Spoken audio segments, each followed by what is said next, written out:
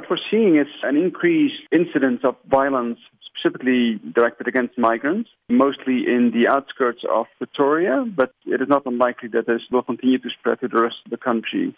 And we're saying that based on experience, particularly from 2008 and 2015, where there were widespread incidences of violence directed against migrants.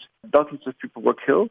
Additionally, hundreds of shops were looted, and literally thousands of people were temporarily displaced from their current place of residence. So obviously it's something that has affected the migrant community significantly. It is also something that the South African government has been very concerned about for humanitarian reasons, but also because of the public image of the country. Are any particular foreigners being targeted?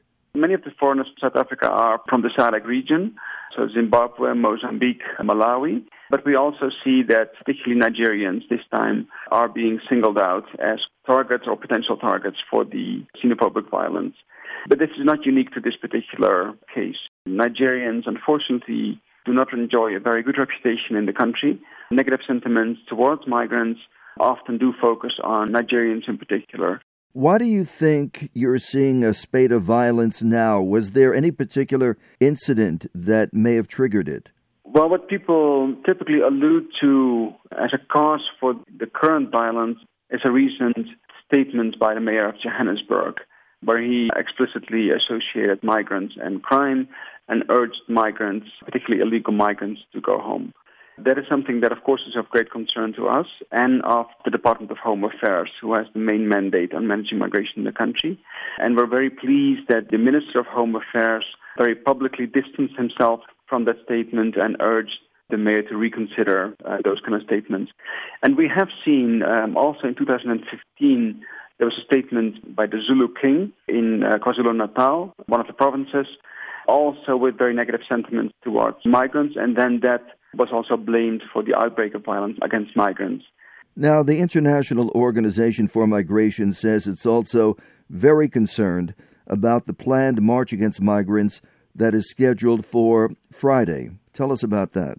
There's been a call for a march or a demonstration against migrants for a while. It is obviously of great concern to us, mostly because in the past we have seen that those kind of demonstrations obviously result in violence against migrants. So it is not a peaceful demonstration typically. It is something that ultimately in the past has resulted in looting, in burning, in physical attacks against migrants. And we are concerned that the demonstration of Friday could also lead to similar excesses. Now, the IOM says there are three main root causes of violence against migrants. What are the causes in your view? The first one is indeed feelings of xenophobia, people who really do not like migrants.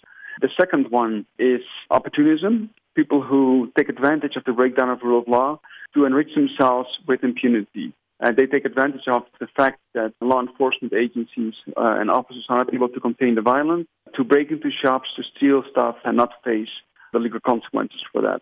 And then the third one is probably the most important one, scapegoatism. Particularly in the townships, in informal settlements, a lot of residents have problems with the service delivery by the government in terms of employment creation, access to healthcare, good quality education, and security. The residents often blame this on the presence of migrants. So we feel that the response of the government to these three root causes should be guided by exactly these three elements. So the first one requires social cohesion programming. The second one is a strictly law enforcement issue. And the third one requires improvements in service delivery, particularly in the townships and the informal settlements, in order to reduce some of the friction between the migrants and the host communities.